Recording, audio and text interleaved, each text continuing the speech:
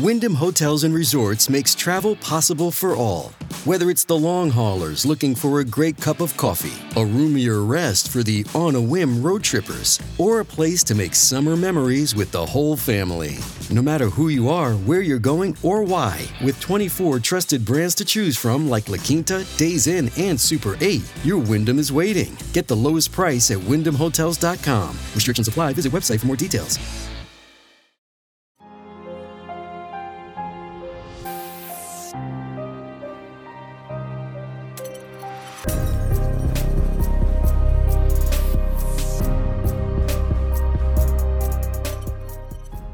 Hello everyone, what is up? Welcome back to another episode of Killer Instinct, you guys. Thank you so much for tuning in with me here today. If you are new here, hi, my name is Savannah and I'm your host of Killer Instinct. Before we get started, make sure you go ahead and hit that subscribe button. That way you never miss an episode. We post weekly here on the podcast every Wednesday and then again every Thursday on YouTube as well, and you're not going to want to miss it.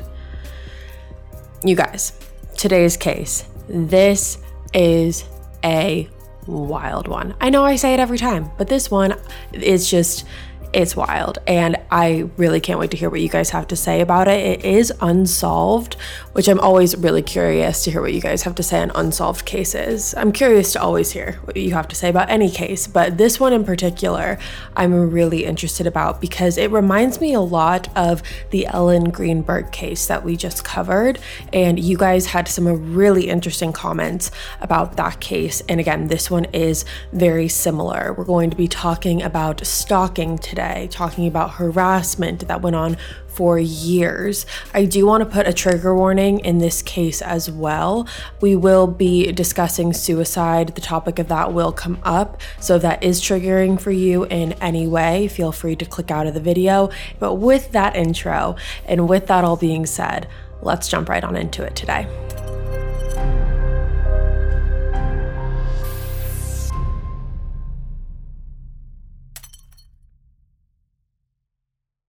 Cindy James was born on June 12, 1944 to her parents Otto and Tilly Hack. So Cindy's birth name was actually not Cindy James. She grew up with the last name Hack, and her full name was Cynthia Elizabeth Hack. That was her birth name. However, Cindy did change her last name, and we will get into why in a little bit. Now, Cindy's father was a retired Canadian Air Force colonel, and her mother was a stay-at-home mom to Cindy and her 5 younger siblings. The family lived in British Columbia in the suburbs, and Cindy was known for her generosity. She was just extremely kind, and people said that she had a very strong sense of humor. Now, in July 1966, Cindy ended up graduating from nursing school and went on to marry a psychiatrist named Roy Makepeace, which is a pretty interesting last name. And along with that, the two also had a very interesting age gap. So Roy was actually 18 years older than Cindy. So the two of them got married when Cindy was 19 years old and Roy was 37 years old. In 1975, Cindy was hired to work as a team coordinator at a day treatment center for children who had some behavioral problems, and Cindy actually worked there for 12 years. So she was very involved at this center, and she loved her job. She loved working with the kids. She loved all the families of the children. She really, really enjoyed her time there and felt like she was making a difference. And not only was she very passionate about her job, she was also very good at it as well. However, after 12 years, Cindy decided that that chapter of her life was going to come to an end, and she actually accepted a job at the Richmond General Hospital as a nurse. Now, in the midst of all of that, in July of 1982, Cindy ended up getting a divorce from Roy. Now, this was after 16 years of marriage, and there really isn't a lot of information out there about what their marriage looked like. However, Roy has admitted to hitting Cindy on 1 or 2 occasions, and that's really all I could find about what their marriage looked like. So, not the perfect picture. Now, for the first few months after the divorce, Cindy was really just trying to resume life as normal. She ended up moving out of the house that she was living in with Roy, and Roy stayed at the house. So Roy stays at the house, Cindy moves out, she gets her own house where she has a dog there, and she really is just trying to get back to her life. She was still working as a nurse, And she even picked up some longer hours and was working longer shifts just to kind of, keep herself busy with all the free time that she had. However, 4 months after her divorce is really when Cindy's nightmare truly began. And this was in October of 1982. And Cindy started receiving very strange and disturbing phone calls from an unknown number. The caller started calling Cindy on a very consistent basis. And whenever Cindy would answer the phone, the person on the other line would either not say anything or would mumble in whispers. So Cindy really couldn't make out what the person was saying or identify who the person on the other line was. The calls became so concerning that on one occasion, Cindy had invited some of her friends over to her house, and she received one of these strange phone calls, and she picked up the phone. No one really said anything on the other line. She hung up the phone and then realized her living room curtains were open, so she walked to the window and shut the blinds. Now, very shortly after she did that, she got a phone call, and the person on the other line said, "There's no use in hiding. I know you're in the living room."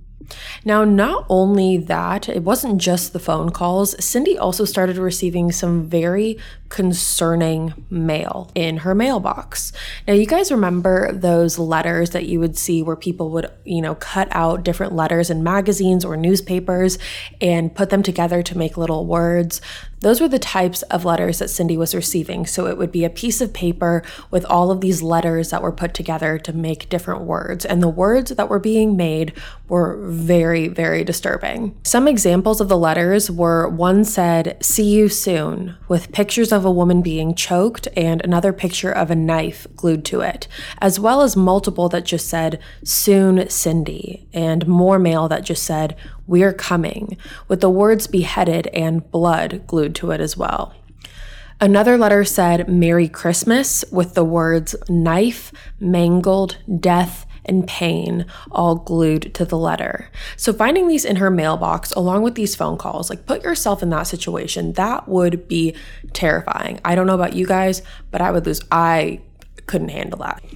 So after the phone calls started becoming more and more consistent and the mail started becoming more and more consistent, Cindy decided that she couldn't just keep this to herself any longer. So she did decide to tell her parents what was going on. She also called her ex-husband Roy because the two of them were still in contact with each other. And Roy, as well as her parents, both advised her to go to the police and file a police report. So on October 12th of 1982, she went to file the first report, and police spoke with Cindy's family and her friends just to see if there was any enemies that she had that would want to hurt her or want to harass Cindy like this. However, no one could think of a single person that would want to do this to Cindy. Cindy was by all means a very likable person. She worked with little children. She was a nurse. She had a lot of friends. So there was no one that was coming to mind when police were talking to her family and her friends. Now, shortly after the beginning of the phone calls and the mail, the harassment did escalate. 3 days after she reported the initial report to police, she had to call them again because someone had actually thrown a brick through her kitchen window. When that happened, police arrived on the scene. They checked out her backyard, were looking around, but they couldn't find anything, and they couldn't find any evidence that anyone was ever there. Now, that same week, just a couple days later, when Cindy went to bed, right as she was about to get into bed, she noticed that someone had slashed her pillow. And when Cindy saw this, it obviously took her terror to a whole new level because this meant that someone was able to have access to her house. Someone was able to be in her home while she was at work and do this. So after the pillow incident, Cindy calls police again, and this time a different officer is sent out to her house, and this new officer is named Pat McBride.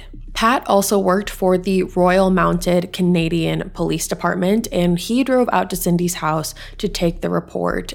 And once Pat heard what was going on, he basically was convinced from the get-go that this was Cindy's ex-husband who was responsible for all of this, Roy Makepeace. Now, when Cindy heard this, she didn't necessarily want to believe it, or she didn't believe it because she told Pat that Roy was actually the person that encouraged her to call the police, and she didn't think that it would make a lot of sense that if he was the one responsible for this, for him to, encourage her to file a report or encourage her to get outside help. It didn't really make a lot of sense in her mind. However, Pat was still very, very convinced. It just made sense. Now, 2 days later, after Pat took that report, he ended up returning back to Cindy's house and installed deadbolts in all of her doors and also promised to come back daily to check in on her. And he held up that promise. He checked in on her every single day. Now, Pat actually said that in November 1982, so just about a month after all of this started, he ran across Roy patrolling a back alley right behind Cindy's house.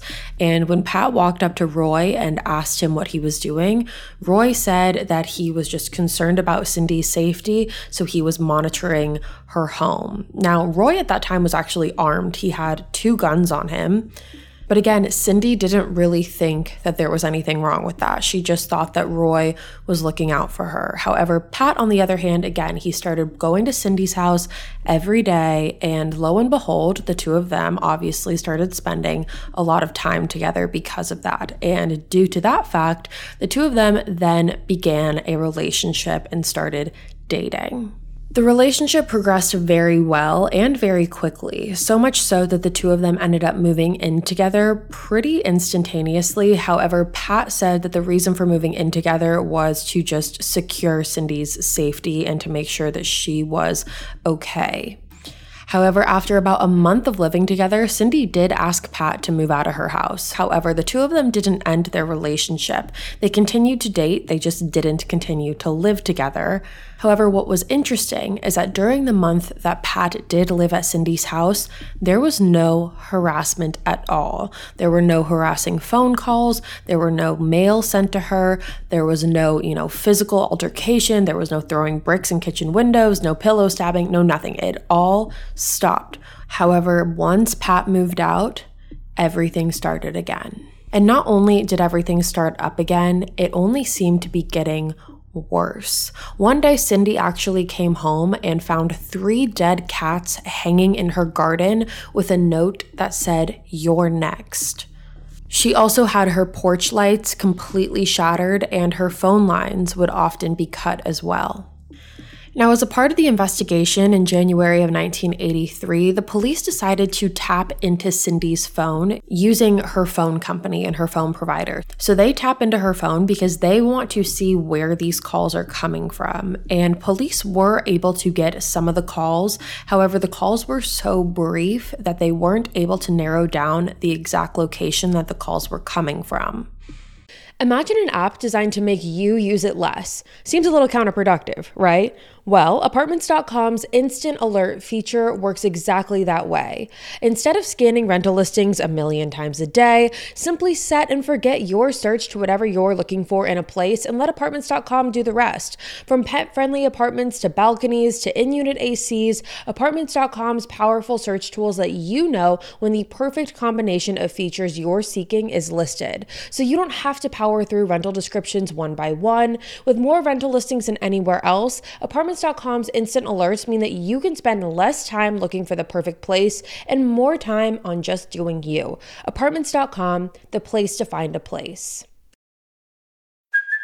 Hey, it's Kaylee Cuoco for Priceline. Ready to go to your happy place for a happy price? Well, why didn't you say so? Just download the Priceline app right now and save up to 60% on hotels. So whether it's Cousin Kevin's Kazoo Concert in Kansas City, go Kevin, or Becky's Bachelorette Bash in Bermuda, you never have to miss a trip ever again. So download the Priceline app today. Your savings are waiting. Go to your happy place for a happy price. Go to your happy price, Priceline. So that was January, and now we move on to February, where Cindy suffered her first physical attack. And Cindy had a friend named Agnes. The two of them were very close and they hung out very frequently. And one night, Cindy had invited Agnes over just to have a girls' night, as they often did. And when Agnes pulled up to Cindy's house, she went up and knocked on the door, however, wasn't getting an answer. Agnes knew that Cindy was home because her car was in the driveway. So Agnes thought it was possible that Cindy was just taking a bath or just couldn't hear her knocking. So Agnes decided to walk around the back of the house to see if she could see Cindy from the back of the house instead. So Agnes walks to the back of the house, and that is when she finds Cindy outside, crouched down on the floor with a pair of black nylon stockings wrapped around her neck. Now, Agnes quickly helps Cindy get up because luckily she was conscious, she was alive. She helps Cindy get up and takes the nylons off of her neck and immediately asked her what had happened. Now, according to Cindy, right before Agnes got to her house, Cindy decided that she was going to walk out to her garage to grab something from the garage, and the garage was detached from the house. So Cindy had to leave her main house to walk to her garage. So she was outside for a small period of time. However, during the period of time that she was outside, someone came up from behind her and wrapped the black nylon stockings around her neck. The person then began strangling her. However, they did not complete the job because they got spooked once they saw Agnes's car pull up in the driveway. So Agnes literally, according to Cindy, missed this attack by seconds. Now, Agnes asked Cindy if she was able to recall anything from her attacker, if she saw what they looked like. And Cindy said that because her attacker attacked her from the back, Cindy could not see who this person was. However, she said the one thing that she was able to notice was that the person who was attacking her was wearing white sneakers. So that was the only thing that Cindy was able to remember. Now, after this first physical attack, Cindy knew that she could no longer just wait around and wait for the police to do something or wait for them to continue their investigation. She knew that she had to take matters into her own hands, and that is when she decided to make some life changes. Not only did Cindy move out of her house that she was living in, she also changed her last name. So she changed her last name from Hack to James. So that is why she is Cindy James. As I mentioned in the beginning, that is why she changed her last name. Along with those two things, she also painted her car and dyed her hair. So she was really doing all that she could to try and change her identity and make it more difficult for someone to find her. Now, interestingly enough, the house that she ended up moving back into was actually the house that she lived in with Roy. So it was Roy's house that she moved back into. Roy decided that he would, let her live in the house for her safety, and he ended up moving out. So Roy moved out to a different apartment and Cindy moved in back to the house where her and Roy lived when they were together.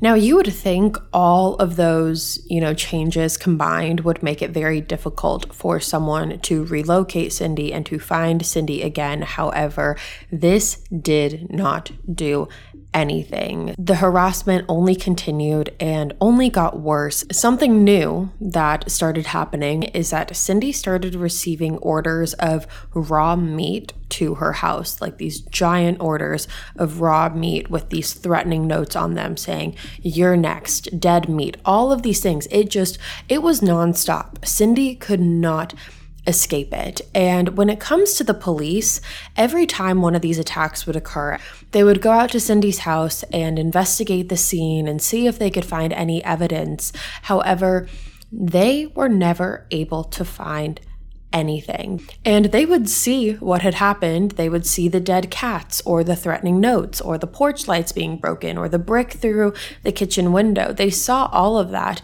but they weren't able to get any physical evidence that would prove that someone else was there or that someone else other than Cindy was involved. And Cindy's harassment did not just go on for, a month or 2 months or 6 months or a year or even 3 years. Cindy's harassment and the stalking that she received went on for 7 whole years. And unfortunately for Cindy, because the police weren't able to find any DNA or any evidence of anyone else being involved in this, they started to get a little fed up, and they started thinking that this was kind of a boy who cried wolf situation, because they would get a call from Cindy, they would go out, they would see, some sort of scene, but they would also see that there was no evidence to prove that it was anyone. So they would just kind of be like, all right, there's not really much we can do. And then they would go back home. So this started to become a cycle, and police were starting to not take Cindy very seriously. And Cindy knew this, and she could tell from the get-go that police were not taking this as seriously as they needed to. So Cindy decided to take matters into her own hands, and that is when she hired a private investigator. Now, this private investigator's name is Ozzy Caban, and when Ozzy first met with Cindy and the two of them sat down and Cindy, told Ozzy the whole story, Ozzy did understand why police might be a little skeptical of Cindy, because she did seem very vague when she would explain things. It seemed like there were missing pieces in her story that she was purposely withholding, and Ozzy wanted to find out why. So because of this, Ozzy ended up coming up with the idea of setting up porch lights outside of Cindy's house. That way, if anyone approached Cindy's house, she would be able to see it, because it wouldn't be just completely pitch black, because keep in mind, a lot of these physical attacks were happening at night. Now, along with that, Ozzy also gave Cindy a two-way radio with a panic button. And this panic button is almost like a life alert, to just put it into modern times. That's essentially what it was. So if Cindy was in trouble, she would hit the panic button, and Ozzy and the paramedics authorities would be notified. Now, this two-way radio was kind of like a walkie-talkie, and the radio was set up in Cindy's house, and Ozzy had the other one. So he was able to hear if any attack or any threat was happening to Cindy. And shortly after giving Cindy this two-way radio on one specific night, Cindy had told Ozzy that she was going to take her dog out for a walk and then come back home.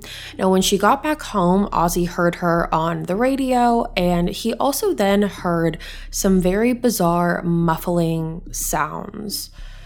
The sounds were enough to concern Ozzy, but he really didn't know what to do in that moment, because he felt as if he couldn't speak into the two-way radio, because then that would alert whoever this stalker harasser was that there was a radio and that someone was listening. So Ozzy decided to get in his car and drive over there and hopefully be able to catch whoever this was. However, when Ozzy got there, it was too late and the attacker had already left.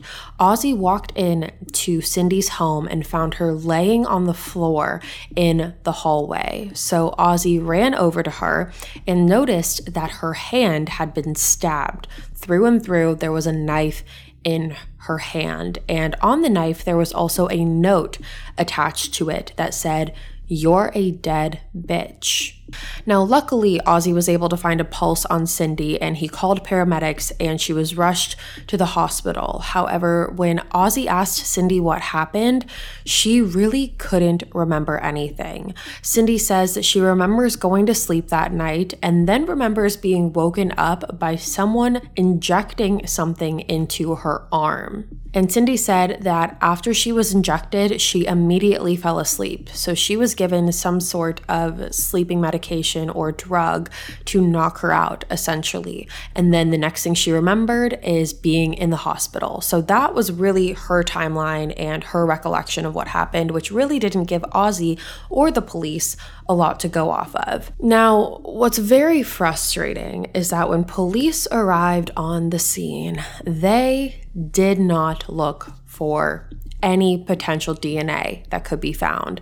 And what's frustrating is that they had a weapon. They did not check that weapon. They did not check the knife for fingerprints. They had a handwritten note. They did not check that note for fingerprints. They did not check that note for DNA. And at this point, police were just ultimately believing that Cindy was doing this to herself and that this was more so a cry for attention. And after this specific attack, police told Cindy that they were just kind of over it. And of course, Cindy doesn't know what to say, because what do you say? At this point, it's like she's being attacked from every angle. She's being harassed with these notes and these phone calls. She's being physically harassed and physically attacked, and no one's believing her. No one's believing that it's not her doing this to herself. However, the one person that did believe Cindy, along with her parents and her family and her friends, was Ozzy. Ozzy really was her advocate through all of this and believed that Cindy was not doing this to herself. Because quite frankly, why would Cindy be doing this to herself? So Ozzy ends up taking Cindy to a hypnosis after she was released from the hospital in hopes that it could help jog Cindy's brain of some detail that she just couldn't remember. However, that did not work. Now, at this point, police wanted to give Cindy a polygraph test to see if there was any deception on her part and to basically, in their mind, prove to themselves that Cindy was doing this to herself and they were right all along. And that was their point in all of this. So Cindy goes in, she takes this polygraph test, and she passes it with flying colors and proves through this lie detector test that she was not the one that was doing this to herself. She didn't know who was doing this to her, and she wasn't responsible for it. However, when those results came back, police weren't happy with those results, and they ended up saying that the results didn't mean anything because Cindy was too traumatized from all she had endured to take a polygraph test and have it be accurate. And at that point, you're really contradicting yourself because you're saying two completely different things. You're saying there's no way she could be traumatized because all of these attacks were self-inflicted and she's doing this all for attention and she's doing it all by herself.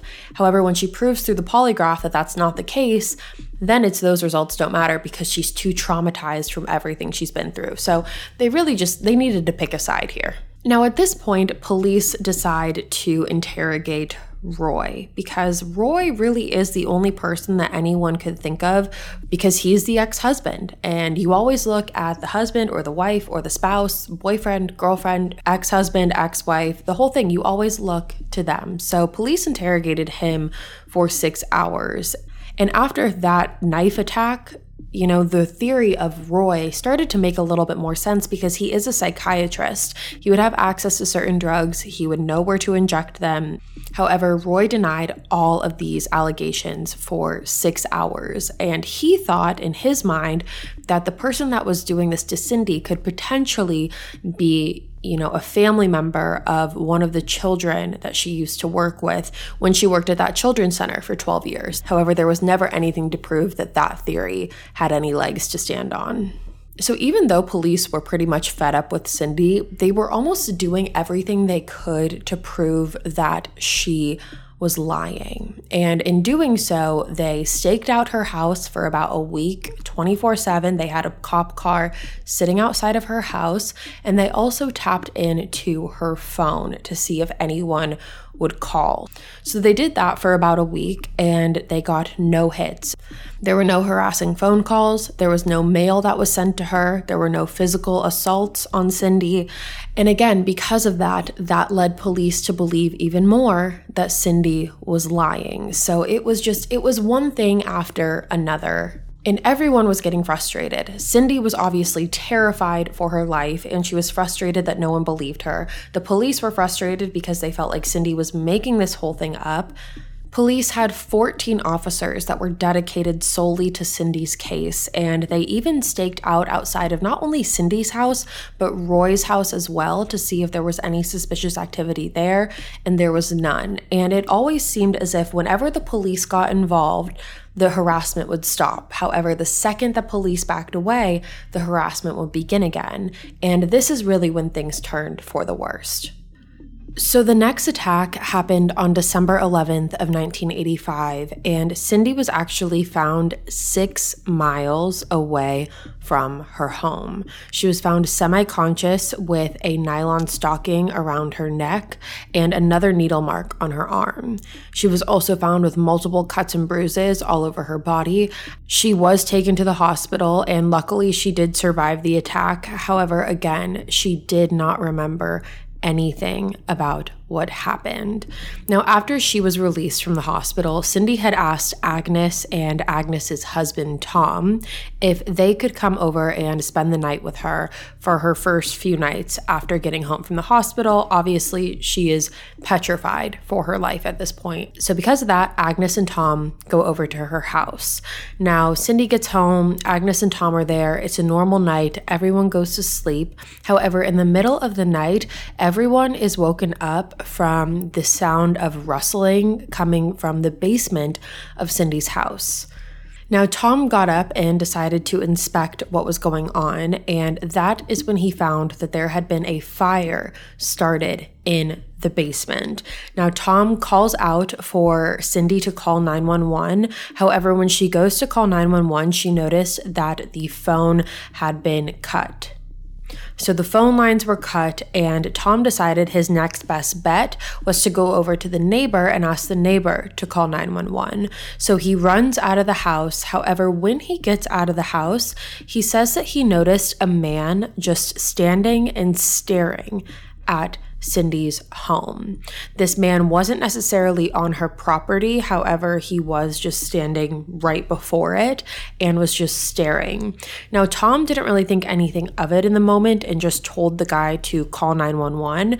However, instead, the guy just ran off. So Tom, again, is under a tight time constraint. So he runs over to the neighbors. Neighbor calls 911. Police arrive. They put the fire out, and they speak to Cindy again. And again, they said that they couldn't find any fingerprints, couldn't find any DNA. So as far as the fire was concerned, police again said that they believe that Cindy caused the fire herself. Throughout the entirety of all of this, Cindy's parents were very worried about her, and now more than ever, just because not only can you imagine living your life in a fear like this, however, being told that you are crazy and that you're the one that's doing this and not being believed by the people who are supposed to help you, her parents really started to worry about her mental state. And so because of that, Cindy ended up being placed in a psychiatric hospital for about 10 weeks. And obviously the harassment didn't continue while she was at the psychiatric hospital.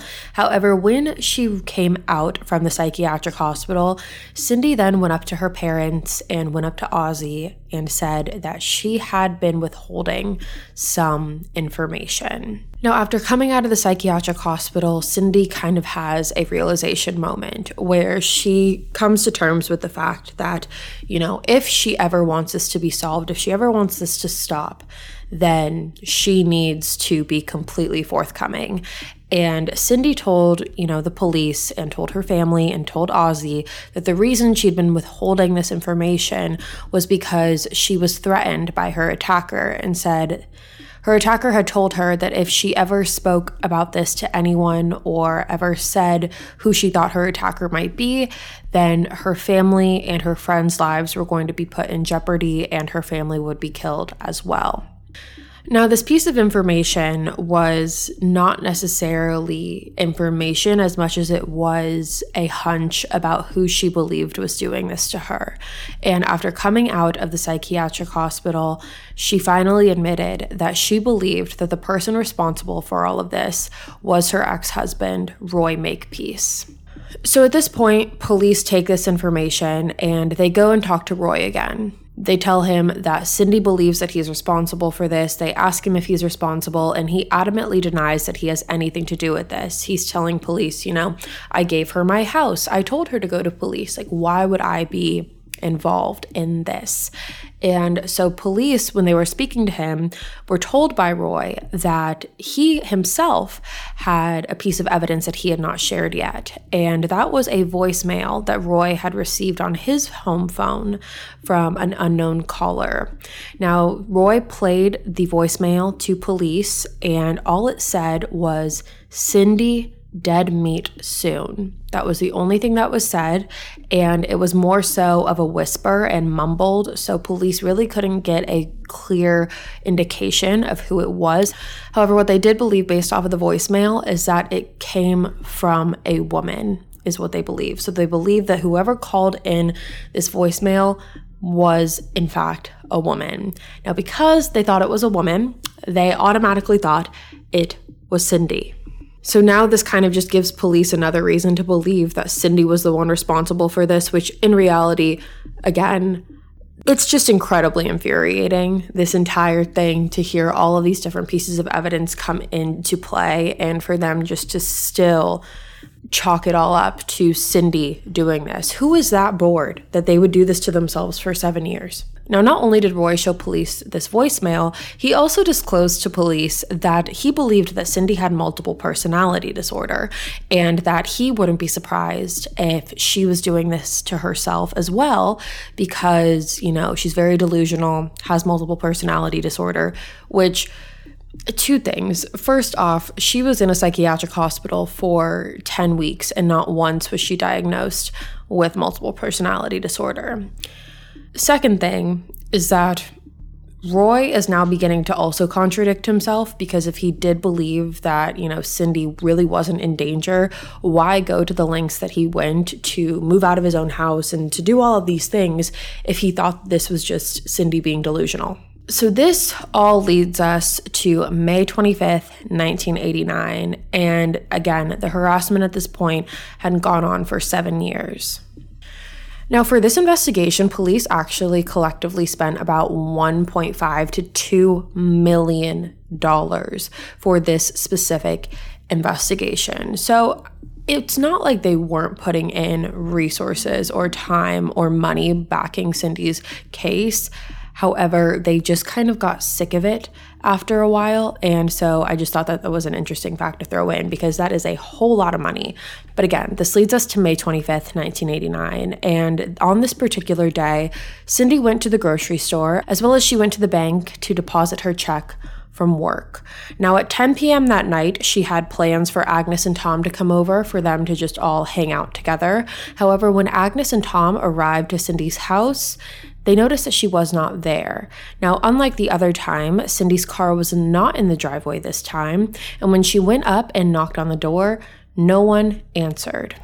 Now, you might think that for the average person, this isn't that big of a deal or not that concerning. However, when you look at what Cindy was going through, it was very concerning. And Agnes decided that she wasn't going to waste any time, and she went straight to the police station. However, along the way, she decided to drive by some of the spots that Cindy might have been, some of the spots that she went to, including her bank. And when Agnes and Tom drove by it, they found Cindy's car in the parking lot. Now, there was no reason for Cindy to be there that late. Again, not only did she have plans that night, but the bank was closed. So there was no reason for her to still be there. So they drove up to Cindy's car. And while they found Cindy's car, Cindy herself was nowhere to be found. So Agnes and Tom then take it upon themselves to drive to the police station, where they were told by the woman at the front desk that they had to wait 24 hours before filing a police report. Now, luckily, they were able to flag down an officer and convince them to drive out to the parking lot where Cindy's car was, which they agreed to do. And when they got there, they flashed their flashlight onto Cindy's car and noticed that there was blood on the driver's side door. Cindy's purse was found in the front seat of the car, along with her banking cards and ATM deposit slip. Police opened up the trunk of the car and found the groceries that she had purchased, as well as a present that had been gift wrapped.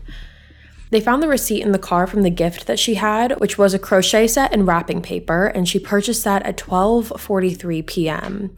The bank slip that was found in her car showed that she had deposited money at 7:58 p.m. Her car was towed at 2:30 a.m., and once police were notified of this and notified that Cindy was in fact missing, they decided to drive over to Roy's apartment. Now, they got there at 3:15 a.m., and Roy was at his apartment by himself.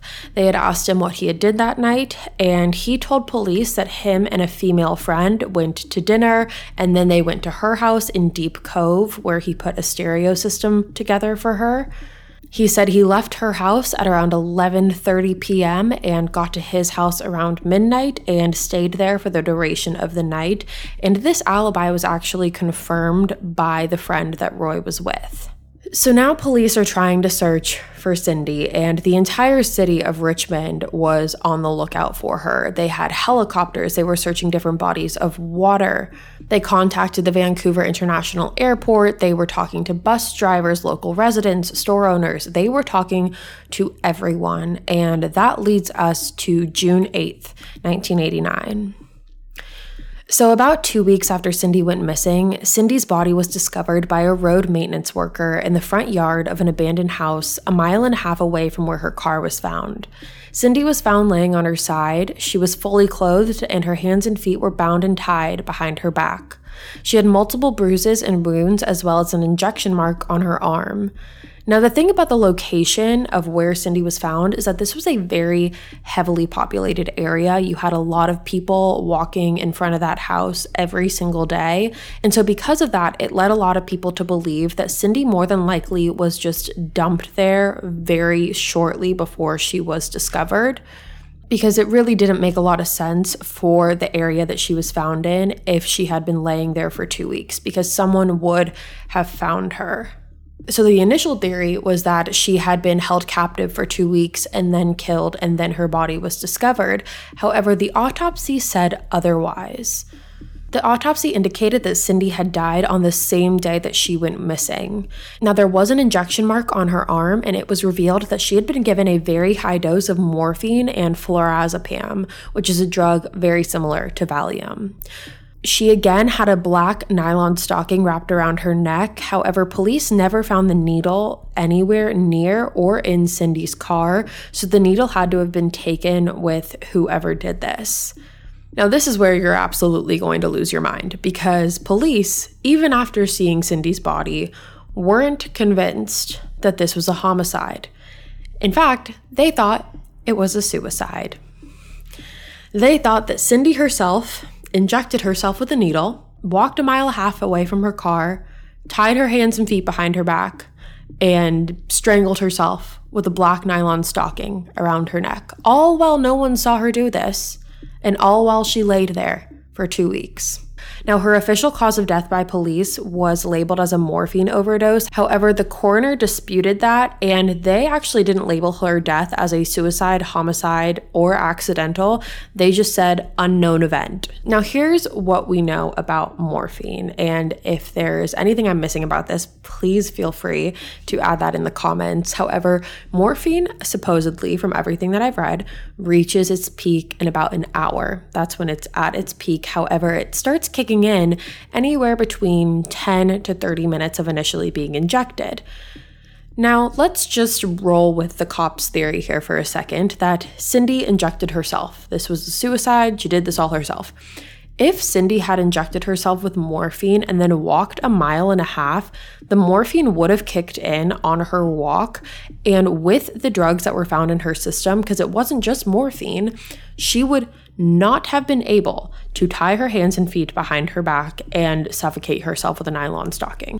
Now, something else that's very interesting with how Cindy's body was discovered, she was found not wearing any shoes, but the soles of her feet were very clean. Now, if she did this herself, if this was a suicide, if she walked 1.5 miles from her car all the way to where she was found by herself, her feet would not have been clean. They would have been dirty from walking 1.5 miles. But police did not think so, and they still really don't. So that is the case of Cindy James. Those are the facts as we know it, but I want to run through some theories real quick. And the first theory is not going to surprise anyone. The first theory is that Roy Makepeace, Cindy's ex-husband, was responsible for this. Roy, like I said earlier, was a psychiatrist who had access to drugs and would know how to administer them. He also knew Cindy really well and was kind of her confidant in the beginning of all of this, which would have given him access to where Cindy was going, what she was doing, what her thoughts were on all of this. And he really just could have been pulling the biggest reverse psychology card in the history of reverse psychology cards. And also the fact that Roy and Cindy got divorced in July of 1982, and this all started, the harassment started just 4 months later in 1982. It does kind of show that this divorce could have been a trigger for Roy, because it's just very coincidental that this all happened shortly after the divorce. Now, the second theory here is that Pat McBride, the police officer who dated Cindy for a short period of time, was responsible for all of this. Now, people think that even though he didn't really get involved in this case until after the harassment began, people think it is suspicious that while he was living there, the harassment stopped. And people also believe that because he was a police officer, he had access to the entire investigation and knew the ins and outs of it and had access to a lot of things that the public just doesn't have access to.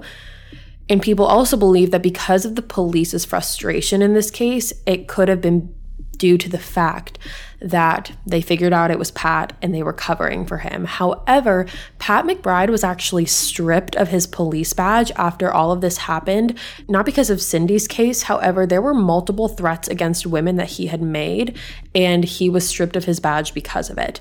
Now, both Roy and Pat McBride have passed away at this point, so we really will never get any other answers from them, unfortunately. Now I want to talk about a third theory that I haven't really seen very much. However, it's one of those that I just can't really shake out of my head, and it could fall into the other two theories too. There's ways that this could be maneuvered, and so I'm just going to come out and say it. Now, the third theory in this is that a woman was also responsible for this. Now, whether that means that a woman was solely responsible for this or she was working with another person, whether that be Roy, whether that be Pat McBride, whether that be someone completely different. Because if you think about it, the voicemail that Roy received came from a woman. Police were able to distinguish that much. Along with that, multiple of the attacks that were made on Cindy included a pair of black nylon stockings. And this is not to say that this couldn't happen or this would never happen, but it is very random to choose black nylon stockings as your weapon of choice. There's a lot of different ways you can suffocate someone. There are a lot of different ways to asphyxiate someone than with black nylon stockings. And it wasn't like it was the same pair every time. This person had multiple of them, which leads me to believe that either this person could have been a woman who just owned a lot of black nylon stockings, or it means that this is a man who had easy access to those. It could have been a married man, or it could have been a man with a sister. Now, because it seems as if Cindy's body was dumped at the place where she was discovered, it makes me believe that this probably wasn't just one person. If this was a woman, I feel like they would have a partner in all of this. It does make me wonder if Roy was working alongside a woman. Like if Roy had a partner in this who was a woman who was helping him out with all of this, he could have asked the woman to send the voicemail. He could have asked the woman to help him with little things, the black nylons, things like that. And that may be a reach. It probably is a stretch. However, it's just in my mind. So those are the theories I have for you, and I cannot wait to hear what you guys have to say about this one. So with that being said, you guys, that is all for me today. Thank you so much for tuning in to another episode of Killer Instinct. Again, if you are new here, hi, my name is Savannah, and I'm your host of Killer Instinct. Make sure you go ahead and hit that subscribe button. That way you never miss an episode. We post weekly here on the podcast every Wednesday, and then again every Thursday on YouTube as well, and you're not going to want to miss it. I will be back in a couple days with a brand new case for you guys, and until then, stay safe. Bye, guys.